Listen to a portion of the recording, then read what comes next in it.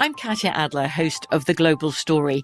Over the last 25 years, I've covered conflicts in the Middle East, political and economic crises in Europe, drug cartels in Mexico. Now I'm covering the stories behind the news all over the world in conversation with those who break it. Join me Monday to Friday to find out what's happening, why, and what it all means. Follow The Global Story from the BBC wherever you listen to podcasts.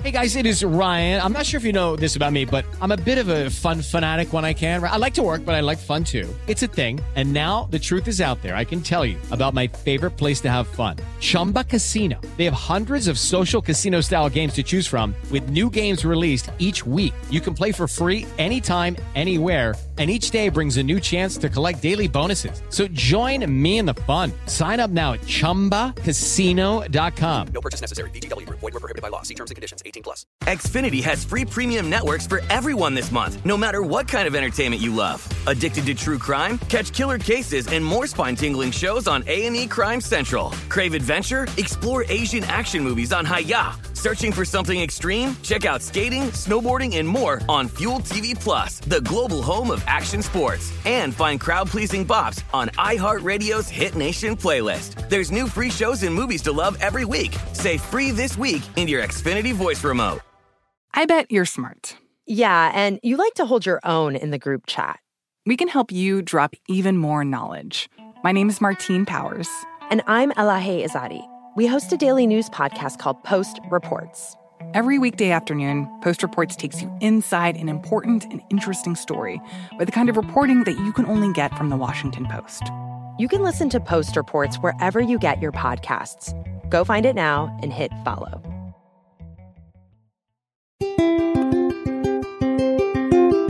On this episode of Newt's World, we're going to talk about reimagining dinosaurs. And I think it's really important, both because I love dinosaurs, but also because it reminds us that science is constantly evolving, constantly learning new things, and constantly having to challenge itself. We're really fortunate in that we have a terrific guest, Michael Greshko, who's the author of the National Geographic Magazine October cover story, Reimagining Dinosaurs, which I recommend very, very highly. I think if you want to see it, visit natgeo.com/dinos. It's terrific.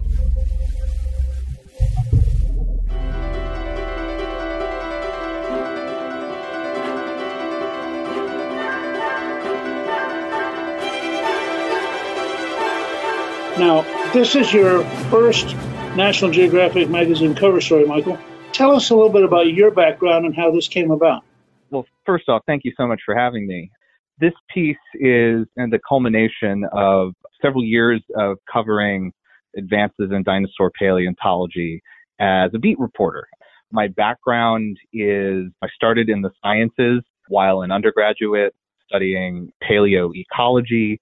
So if you give me the tooth of an ancient mammal and the right equipment, I can tell you something about what it ate and the climate it lived in while it was alive.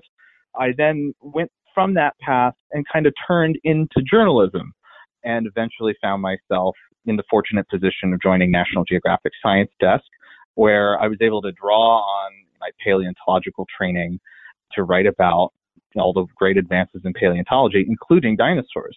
For those who follow this news, such as yourself, the pace of discovery in the field and the pace of innovation in the field in terms of drawing on new and different scientific techniques.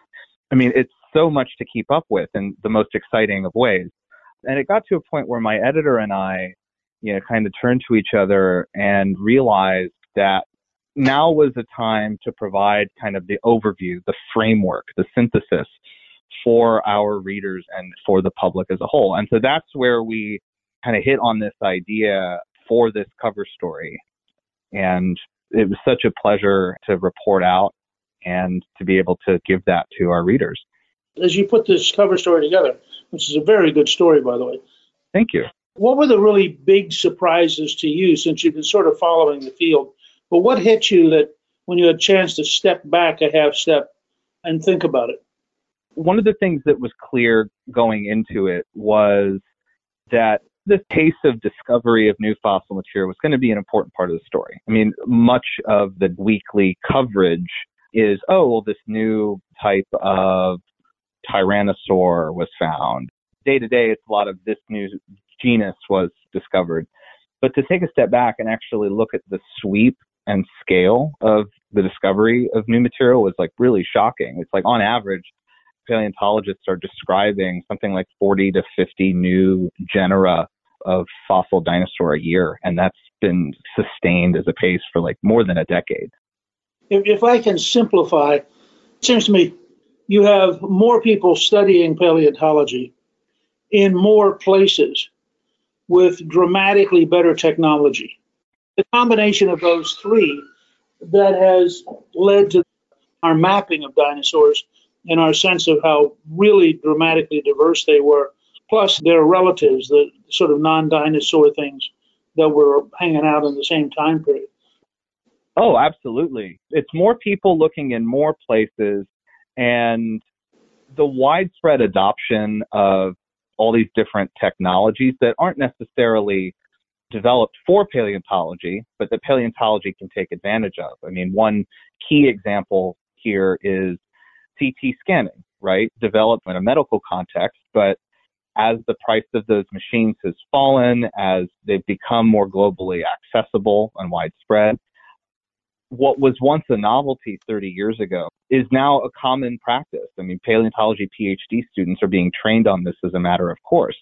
And that widespread adoption has really transformed the way that researchers can share data with each other, can do outreach, can look inside fossils and see features that they wouldn't have a chance of studying in detail 30, 40, 50 years ago.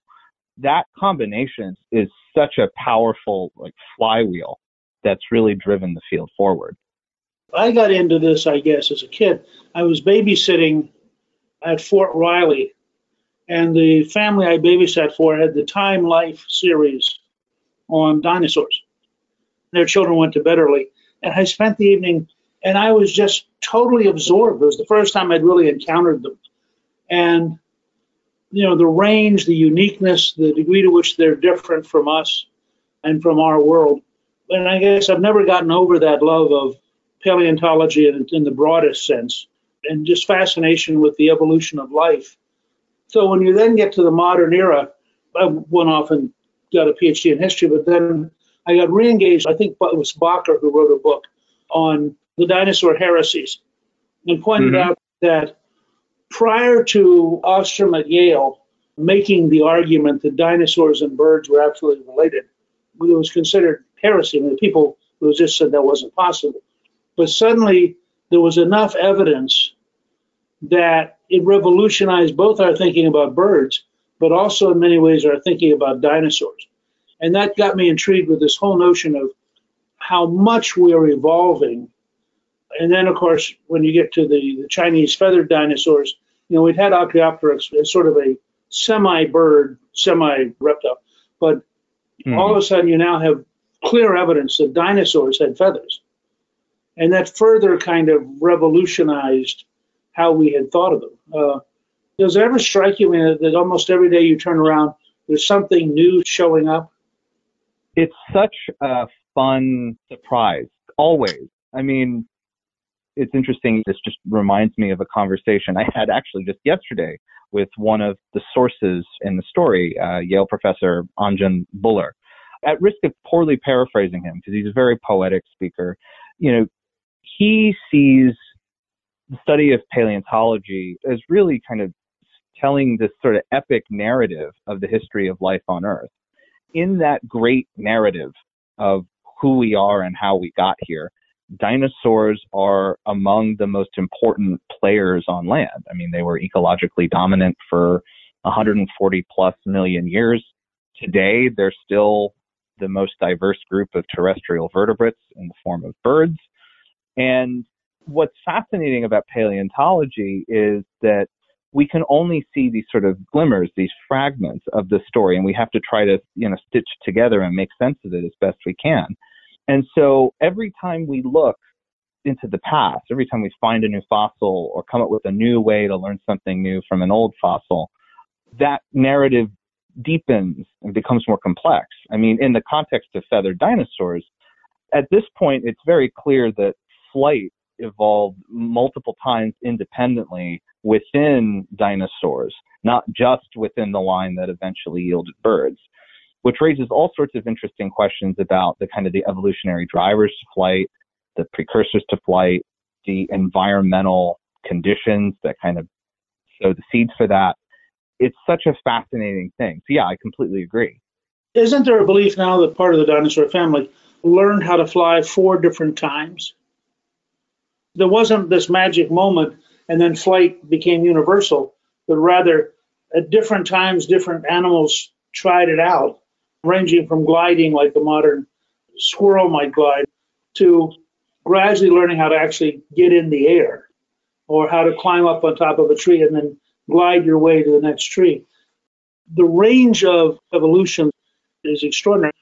I mentioned to you that I went over to the National Geographic Museum. It's a fascinating, small, but brilliantly done collection covering a wide range of things. At one point, they had a Spinosaurus there. And Spinosaurus is in some ways, I think, one of the most intriguing of the dinosaurs because it is, on the one hand, it's very big, but it's very strange with the huge spine on the back and the very long snout, almost like a gavial or fish-eating crocodile. And apparently, in the last 3 or 4 years, there's been a real revolution in how we think about how Spinosaurus survived. Can you sort of describe the dramatic change in how we now think about Spinosaurus? Absolutely. Spinosaurus is this really enigmatic, mysterious, large predatory dinosaur that lived in North Africa about 95 to 100 million years ago. The original fossils that were used to define Spinosaurus were destroyed in World War II. So that's been a big kind of question mark ever since. The big debate has hinged on how Spinosaurus lived in regards to the water. Different parts of its anatomy, as you pointed out, this very sort of gharial-like snout, other aspects of its anatomy, led many researchers to be comfortable that this is an animal that was eating fish at least part of the time, and that it was part of a group of dinosaurs, the Spinosaurids, that ate fish, among other things, perhaps wading in the shallows like a heron or a stork or something like that. But there's a skeleton that's coming out of southeastern Morocco, excavated by a team led by National Geographic explorer Nizar Ibrahim, where Ibrahim and his colleagues are making the case that this was far from just a heron or a stork on the shallows. This was an animal that was swimming in the water that was about as close to a river monster as a dinosaur could get. This remains contentious, and there is ongoing back and forth among paleontologists, but the new fossils coming out of Morocco are adding fuel to this debate in a way that we haven't really seen in decades, which has been tremendously exciting for the field.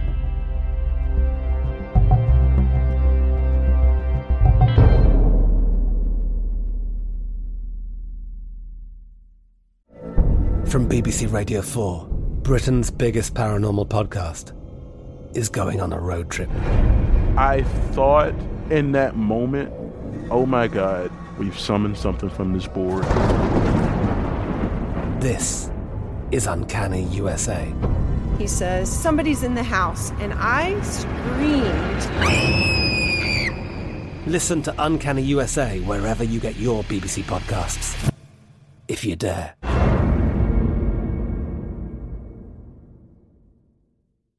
With Lucky Land Slots, you can get lucky just about anywhere. Dearly beloved, we are gathered here today to... Has anyone seen the bride and groom? Sorry, we're here. We were getting lucky in the limo and we lost track of time. No, Lucky Land Casino, with cash prizes that add up quicker than a guest registry. In that case, I pronounce you lucky. Play for free at LuckyLandSlots.com. Daily bonuses are waiting. No purchase necessary. Void where prohibited by law. 18+. Terms and conditions apply. See website for details. Xfinity has free premium networks for everyone this month, no matter what kind of entertainment you love. Addicted to true crime? Catch killer cases and more spine-tingling shows on A&E Crime Central. Crave adventure? Explore Asian action movies on Hi-YAH. Searching for something extreme? Check out skating, snowboarding, and more on Fuel TV Plus, the global home of action sports. And find crowd-pleasing bops on iHeartRadio's Hit Nation playlist. There's new free shows and movies to love every week. Say free this week in your Xfinity voice remote. Hey, this is Christina Quinn. I'm the host of Try This, the Washington Post's new series of audio courses. The idea behind Try This is to become better functioning humans without having to comb the internet for countless hours. In our first course, we learned how to sleep better. Now, we're going to learn how to make our friendships stronger.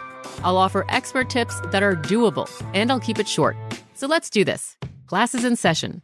Find Try This from the Washington Post wherever you listen.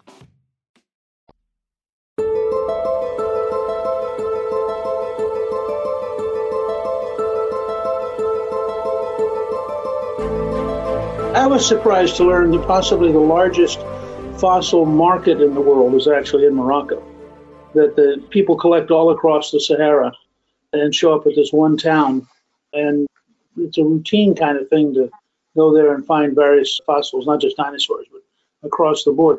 But, you know, when you look at Spinosaurus and you start to think about the whole way life evolves, there have been consistent going back to the water to find fish and other prey. I mean, the phytosaurs early on, and the crocodiles actually stabilize, and they're right there next to the dinosaurs. They survived the asteroid, and they're still here. And they haven't changed much in a couple 100 million years because it turned out to be a really successful kind of design. So they just drift along being crocodilian. And it's intriguing to me how you get these different kind of patterns of what survives, what doesn't survive, what flourishes. And it goes all the way back to the beginning with the dinosaurs, where in the early Triassic, the fact is that the mammal-like reptiles were much more dominant, and the dinosaurs were very, tiny, scattered, not very important. And then suddenly there's an explosion.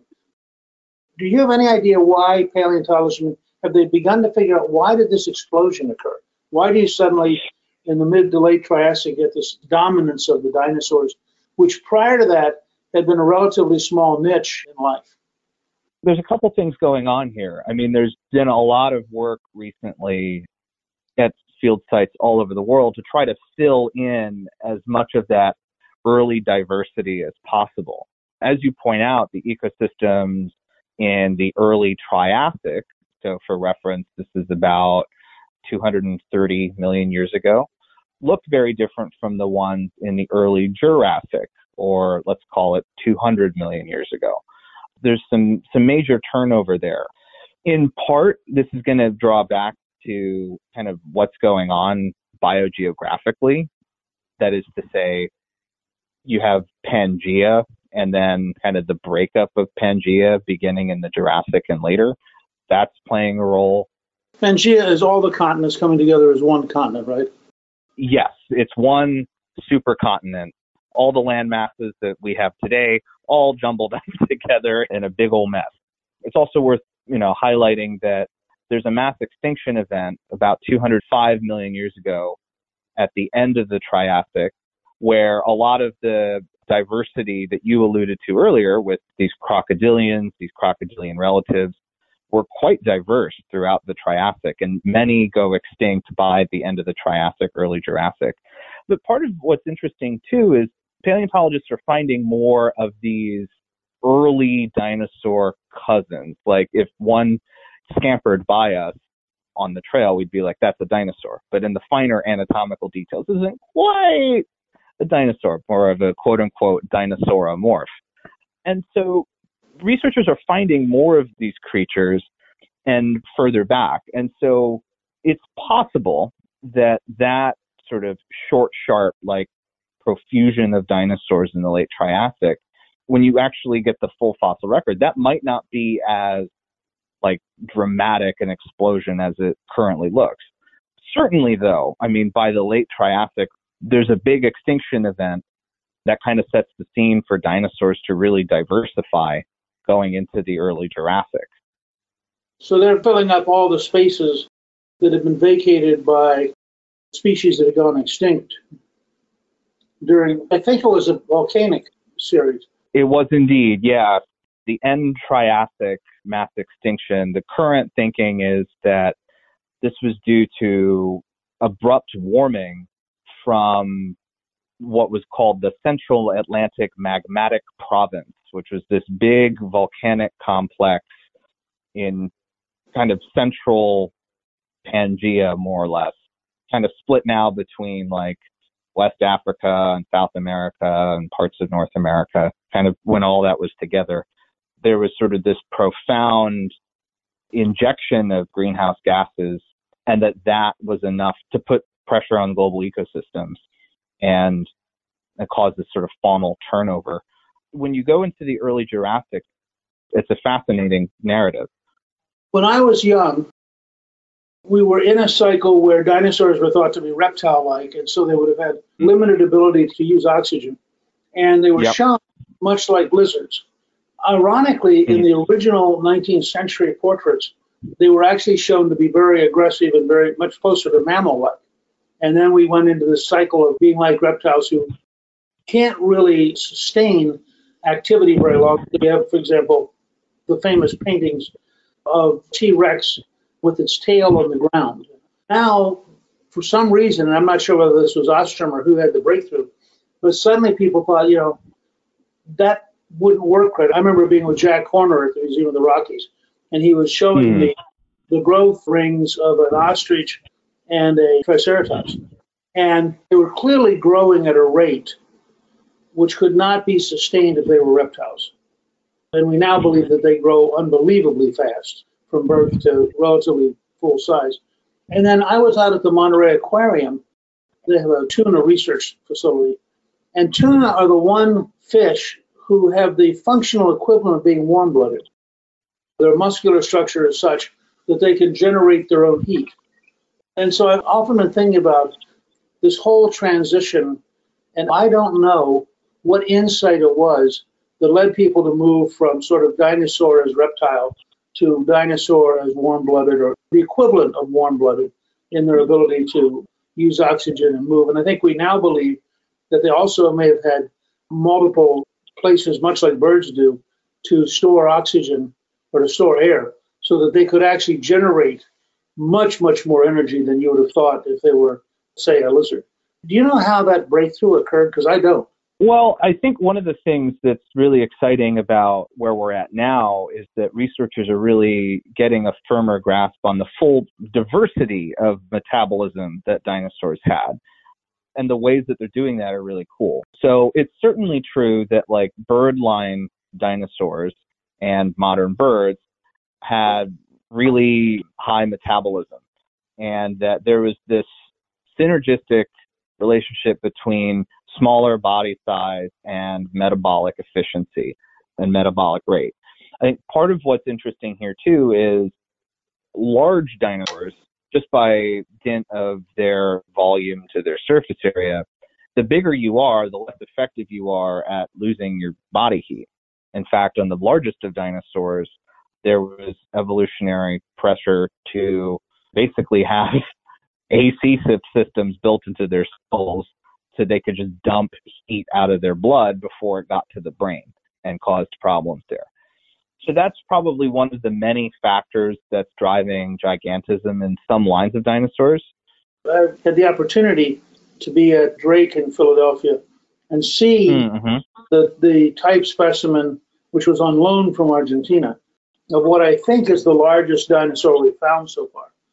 Part of what fascinates people about dinosaurs is you're talking about animals that could weigh more than 110,000 pounds, 6 or 7 elephants in one dinosaur. Why do you think they got that big? There's been a lot of recent research trying to flesh out the details here, but one of the factors, particularly among herbivores, is the efficiency of fermentation. I mean, I've talked to some researchers that analogize the large sauropods, these large long-necked dinosaurs you're referring to, as basically vacuum cleaners on stilts. Fermentation is how these animals were unlocking nutrients from the plant matter they were eating. And that fermentation becomes more efficient basically the bigger the tank you have. And this might be one of the reasons why there is selective pressure for gigantism in some of these lines of plant-eating dinosaurs. I've previously covered an armored dinosaur that's found in northern Alberta called Borealopelta markmitchellii. It's at the Royal Tyrrell Museum of Paleontology. It's basically the front half of an armored dinosaur, like preserved in 3D. It's amazing. But one of the things that's really striking is when you walk up to Borealopelta, it's just how wide these dinosaurs were. I mean, they could have fit a lot of plant matter in their guts. These things were basically fermentation tanks on stilts, walking around. One of the many contributing factors to like gigantism in dinosaur herbivores appears to be this sort of fermentation efficiency angle. One of the things that enables that gigantism too is just general growth patterns. And the more we find of these late Triassic relatives of sauropods, these close cousins, there was more than one way that these animals could get big in terms of the timing of their growth spurts, in terms of the overall trajectory of their growth, in terms of the way that their limbs sat beneath them. There was a lot of evolutionary experimentation, but clearly there was a lot of pressure to get big and to get big quick. Do you think that was in reaction to what was happening with plants at that time, that there was an explosion of plants that made it more desirable to be able to absorb huge volume and ferment it? It's a good question. I'm not sure, to be honest with you. Certainly, to sustain animals that large efficiently, you need incredible amounts of plant material kind of at the base of the food chain. I don't know enough off the top of my head about sort of plant evolution in the early Mesozoic. What's really interesting, though, on this topic is looking at patterns of life more broadly in the Cretaceous period, so starting about 145 million years ago, and what starts to happen to ecosystems once flowering plants come online. There's some fabulous work on this, looking at the fossil record and the fossil insect record, which is an amazing look into how ecosystems in the Cretaceous period are transforming alongside dinosaurs as flowering plants come to the fore. So, I mean, essentially, this symbiotic relationship where as the plants change, the animals that live off the plants change, and then the animals that live off the animals that live off the plants change. So, gigantism in herbivores leads, in a sense, to gigantism in predators. Yeah, absolutely. In that sense, our understanding of, for example, for T-Rex and other top predators, they were much faster than we used to think. They had much greater ability to ambush predators and to move against larger dinosaurs. I'm not sure that even a T-Rex took on the very largest of the sauropods, just because their ability to whip their tail at basically supersonic speeds was so dangerous. I've talked to paleontologists in the past about how did the largest of the sauropods, how did they fit into the food web? Some of them have pointed out that, like, when an old, large sauropod died, it would have been the equivalent to a whale fall at the bottom of the ocean. You know, when that happens in oceans today, the ocean floor ecosystem, it's a great feast. It's a big party, and scavengers of all types, of all sizes, come out. So you probably would have had some of that with the largest of the sauropods. In terms of overall kind of predator speed and agility, it's really interesting to see this perspective refined among the tyrannosaurs. So I think at this point, the scholarly consensus on T-Rex is that a gifted human sprinter would have been able to outrun a T-Rex. But you also don't necessarily need to move super fast to pursue prey for long periods. One of the things that's very clear, though, from the Tyrannosaur fossil record and the broader group of tyrannosaurs and their immediate cousins is that they were very agile. They were very efficient walkers. They could move very easily. And that kind of ability to move efficiently, they could pursue prey for long periods of time. So seeing all this research, we're likely going to see an even more fine-grained reconstruction of how T-Rex and other predators moved, how herbivores could move along the lines of exactly what you were saying with sauropods.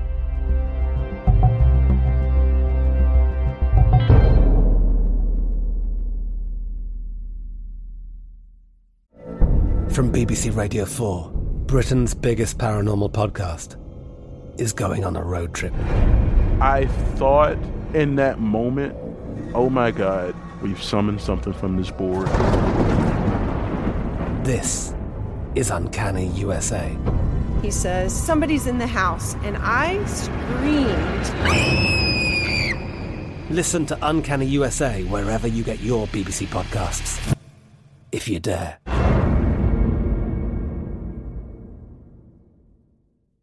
Xfinity has free premium networks for everyone this month, no matter what kind of entertainment you love. Addicted to true crime? Catch killer cases and more spine-tingling shows on A&E Crime Central. Crave adventure? Explore Asian action movies on Hi-YAH. Searching for something extreme? Check out skating, snowboarding, and more on Fuel TV Plus, the global home of action sports. And find crowd-pleasing bops on iHeartRadio's Hit Nation playlist. There's new free shows and movies to love every week. Say free this week in your Xfinity voice remote. Xumo Play is your destination for endless entertainment. With a diverse lineup of 350-plus live channels, movies, and full TV series, you'll easily find something to watch right away. And the best part? It's all free. Love music? Get lost in the 90s with iHeart 90s, dance away with hip-hop beats, and more on the iHeartRadio music channels. No logins, no signups, no accounts, no hassle. So what are you waiting for? Start streaming at play.xumo.com or download from the app and Google Play stores today. All you can stream with Xumo Play. The 2024 presidential campaign features two candidates who are very well known to Americans. And yet, there's complexity at every turn. Criminal trials for one of those candidates. Young voters who are angry. The Campaign Moment podcast from the Washington Post gives you what matters. I'm Aaron Blake, and I'm covering my 10th election cycle. My colleagues and I have insights that you won't find anywhere else. So follow The Campaign Moment right now, wherever you're listening.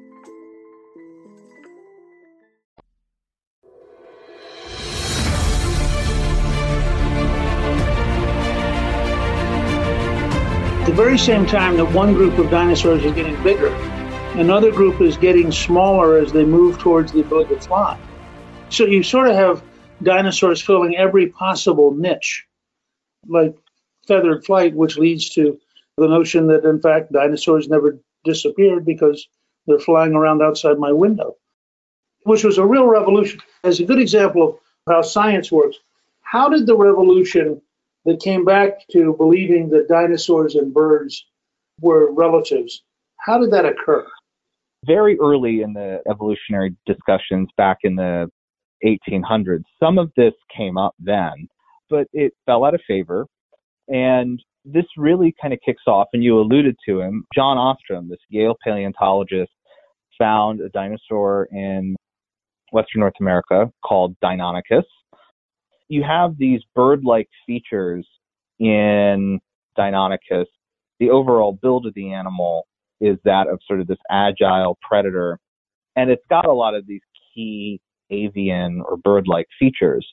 So Deinonychus really kind of sets the stage for this, and as you alluded to, Ostrom and his protege Bob Bacher really advanced this case that dinosaurs were agile, they had higher metabolisms, they weren't just sort of these slow, dopey, lumbering giants that kind of shuffle off at the end of the Mesozoic. The thing that really kind of blows this wide open is all of the work coming out of China, these really important fossil sites that preserve plain as day feathered dinosaurs. That's been transformative. And what's really cool is that has filled in a really compelling picture of the evolution of flight. I mean, feathers didn't evolve initially for the purpose of flight. They were an existing kind of trait that evolution then acted on in a way that then conferred flight. So they originally evolved maybe as like signaling, maybe as thermal structure to help with insulation. And you see that in the fossil record. Some of these early critters with these sort of very kind of filamenty, almost kind of hair-like feathers. But then as evolution acts on that, and as there's this push toward flight, you eventually see the kinds of asymmetric, veined feathers that we would recognize today on the wings of birds, only you see them, in the fossil record well more than 100 million years ago. That progression, based on the discovery of new fossil material over a period of decades, really solidifies this view that birds aren't just descendants of dinosaurs. No, they are theropod dinosaurs. They are as much a dinosaur as T-Rex, Triceratops, Brachiosaurus. They're still with us today. Kind of breakthroughs you're discovering, though, the ability to look at individual feathers. How much of that was a function of the new technologies and our ability to go back and look at fossils we already have, but suddenly see them in totally different ways? Certainly, new technologies have enabled researchers to go back and look at past fossils in a new light. I think about, for instance, you mentioned Archaeopteryx earlier, discovered in Germany in the early 1860s. There's the body fossils of Archaeopteryx, but the original fossil of Archaeopteryx is actually an isolated feather. The original fossil named Archaeopteryx lithographica. So there's been modern work to be able to go back to that feather and look at the pigmentation in that feather and to actually say something about what color it was, which is just sort of a wild advance that's really blossomed in the last couple decades. It was matte black, by the way. That's the current thinking. For some of these fossils, too, in all likelihood, there were feathered dinosaurs that were found decades ago, not necessarily just in China, but elsewhere. But paleontologists lacked what's called the search image. They didn't know what they were looking for. And something could be, it's just an organic ring. Maybe it's just plant material. And there's interest in getting down to the bones because that's where there's so much of that important anatomical information. And so without really knowing, you just kind of blow right through these feathers. Now paleontologists know that they're there and are a lot more careful in making sure that they don't just prepare straight through them, and they can preserve them for future chemical and imaging study.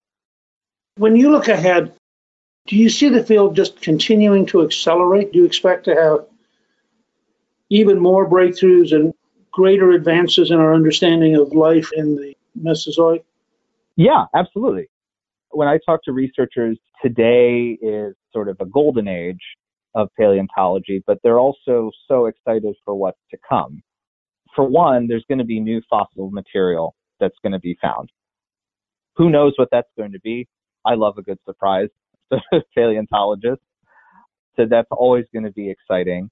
And then there are these new and interesting techniques that are coming online to analyze old fossils in new ways. I mean, I think on the chemistry front, this is going to be incredible. There's work in the last couple of decades looking into whether things like proteins can fossilize. If so, how altered did they become? And when you've got this sort of altered protein dino schmutz in your fossil, what can you learn from it? Early signs are that in some cases, this might preserve things like egg color. It might preserve things like metabolism. You could use this as a signal to build evolutionary family trees and figure out how different groups are related to each other. Who knows what the future holds there? But I think that's really profoundly exciting to be able to look at the bone of an animal that lived and died more than 100 million years ago and say something meaningful about how it lived day to day, what its metabolism was like. I mean, that's such a profound kind of collision of past and present. So if Spielberg were doing Jurassic Park today, how would it be different given all the discoveries of the last 25 years? Great question. Well, I think you'd see a lot more feathers. I love the Jurassic Park and Jurassic World movies. That is a consistent sticking point for me, though. if you're going to do the Jurassic Park reboot, I think you could come up with a different kind of origin story for like how you get the dinosaurs. In all likelihood, DNA doesn't fossilize well kind of past a couple million years or so. So I think it's unlikely we're going to get sort of the drill into a mosquito scenario that we saw beautifully in the film. But there is a ton of incredible work to understand kind of the developmental biology that underpins modern living things and fossil ones. For instance, Anjan Buller, the Yale professor I alluded to earlier, is doing research on like quails and chickens and turtles and geckos to try to figure out kind of the basic processes that govern how the face is formed. And a couple years ago, figured out kind of the key genetic processes by which you get either a beak or kind of a snout that looks a lot like a dinosaur snout. If Spielberg were doing Jurassic Park from scratch today, I would say, you get dinosaurs by studying the fundamental developmental biology of all of these dinosaur relatives, right? Birds, crocodilians, reptiles more generally, combining that with the fossil record, and then sort of reverse engineering the genetics of what it takes to build something that looks like a dinosaur. We're on that trajectory, at least to learn those things, not necessarily to build a Chickensaurus. That's a separate conversation entirely. That's wild, though. That's amazing. I just want to say that I think the work you did in this particular edition of National Geographic is terrific. And I have a hunch you're going to have a lot more to report on over the next 10 or 20 years as we have more paleontologists in more places with better technologies. And I'm very grateful that you would take this kind of time out of your busy schedule to share with a different kind of audience all the different things that are happening with dinosaurs, and also to hopefully convince a good number of them to visit natgeo.com/dinos and see what you actually have done on reporting on dinosaurs. I really appreciate, Michael, you're taking this time to be with us. Absolutely. Thank you so much for having me. Thank you to my guest, Michael Greshko. You can read more about new dinosaur discoveries and get a link to Michael's cover story on our show page at newtsworld.com. Newt's World is produced by Gingrich 360 and iHeartMedia. Our executive producer is Debbie Myers. Our producer is Garnsey Sloan, and our researcher is Rachel Peterson. The artwork for the show was created by Steve Henley. Special thanks to the team at Gingrich 360. If you've been enjoying Newt's World, I hope you'll go to Apple Podcast and both rate us with 5 stars and give us a review so others can learn what it's all about. Right now, listeners of Newt's World can sign up for my 3 free weekly columns at gingrich360.com/newsletter. I'm Newt Gingrich. This is Newt's World.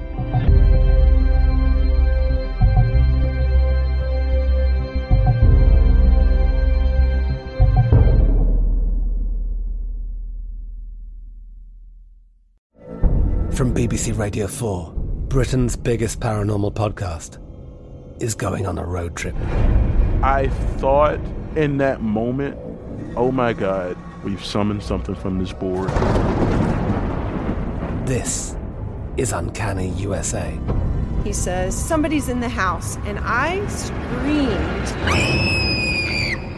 Listen to Uncanny USA wherever you get your BBC podcasts, if you dare.